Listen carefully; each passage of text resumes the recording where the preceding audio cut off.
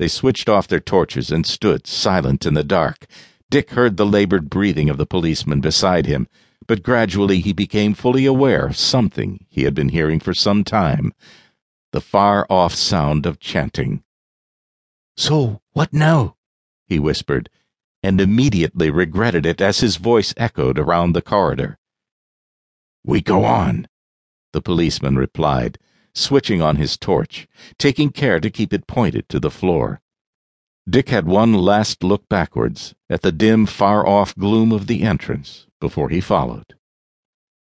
The chanting got louder, then louder still. Dick had a feeling that they were getting to the place where the girl said it opened out. His hands started to shake again, and he had to grip the shotgun tightly to stop it falling. And then it happened. He looked up to see how far the policeman had got ahead, and he forgot to watch his footing. He slipped, his left foot sliding from under him, forcing him to throw his hands out for balance, forgetting that he carried the shotgun. The metal barrel hit rock, and the ringing crack sounded too loud in his ears.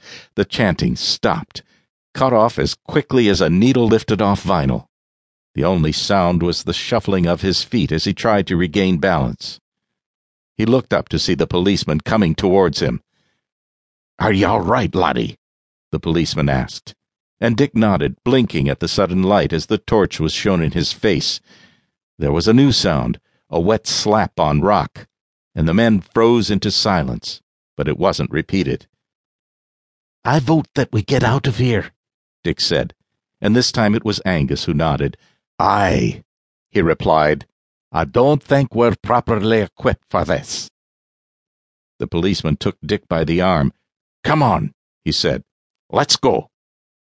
He had only taken one step when their worst nightmares came out of the darkness, dark shadows that were quick and silent. It was only when they got close that Dick heard the gurgling of their breathing. He swung round, the shotgun pointing along the torch beam, and was almost unable to pull the trigger, transfixed by the sight. There were two of them, side by side in the corridor. Time seemed to slow for Dick, and he saw everything as clearly as if he had stopped the picture with a remote control. They were huge, seemingly filling all available space in the corridor. Their eyes glowed silver in the torchlight, almost all pupil, with only the smallest, faintest sign of an iris.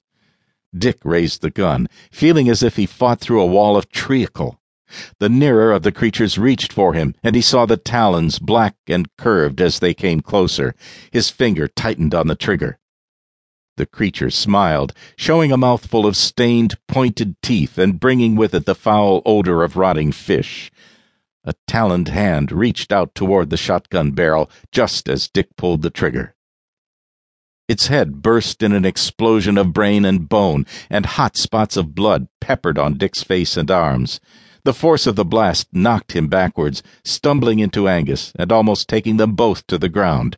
His ears rang, and he could only dimly hear that Angus was screaming.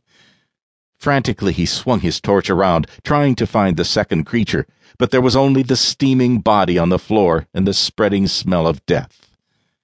Angus grabbed him hard by the arm and started dragging him away, up towards sanity. It took some time. Dick went backwards the whole way, keeping his torch trained on the corridor, his finger tight on the trigger, ready to fire at the slightest provocation. He almost fell twice, but Angus steadied him. The older man's breathing had become very strained, but he couldn't afford to turn around to check on him. Eventually, he realized that there was more light around them. He was grabbed from behind and pulled into the outer chamber. He never thought that he could be pleased to see those bodies again, but his body lost some of its tenseness as he backed out of the mound. It was a surprise to find that the sun was still shining. He guessed from its position that they'd been in the mound for less than an hour. It had felt like days. It was only when they had backed away as far as the car that he felt able to look at Angus. The policeman was in trouble. His face was pale. No, not just pale. It was white. His right hand grasped the top of his left arm, and he doubled over in pain. He moved to help, but the policeman waved him away towards the car. I'll be all right. Dinna worry about me, laddie. Just get me back to the radio. We need to get some help out here."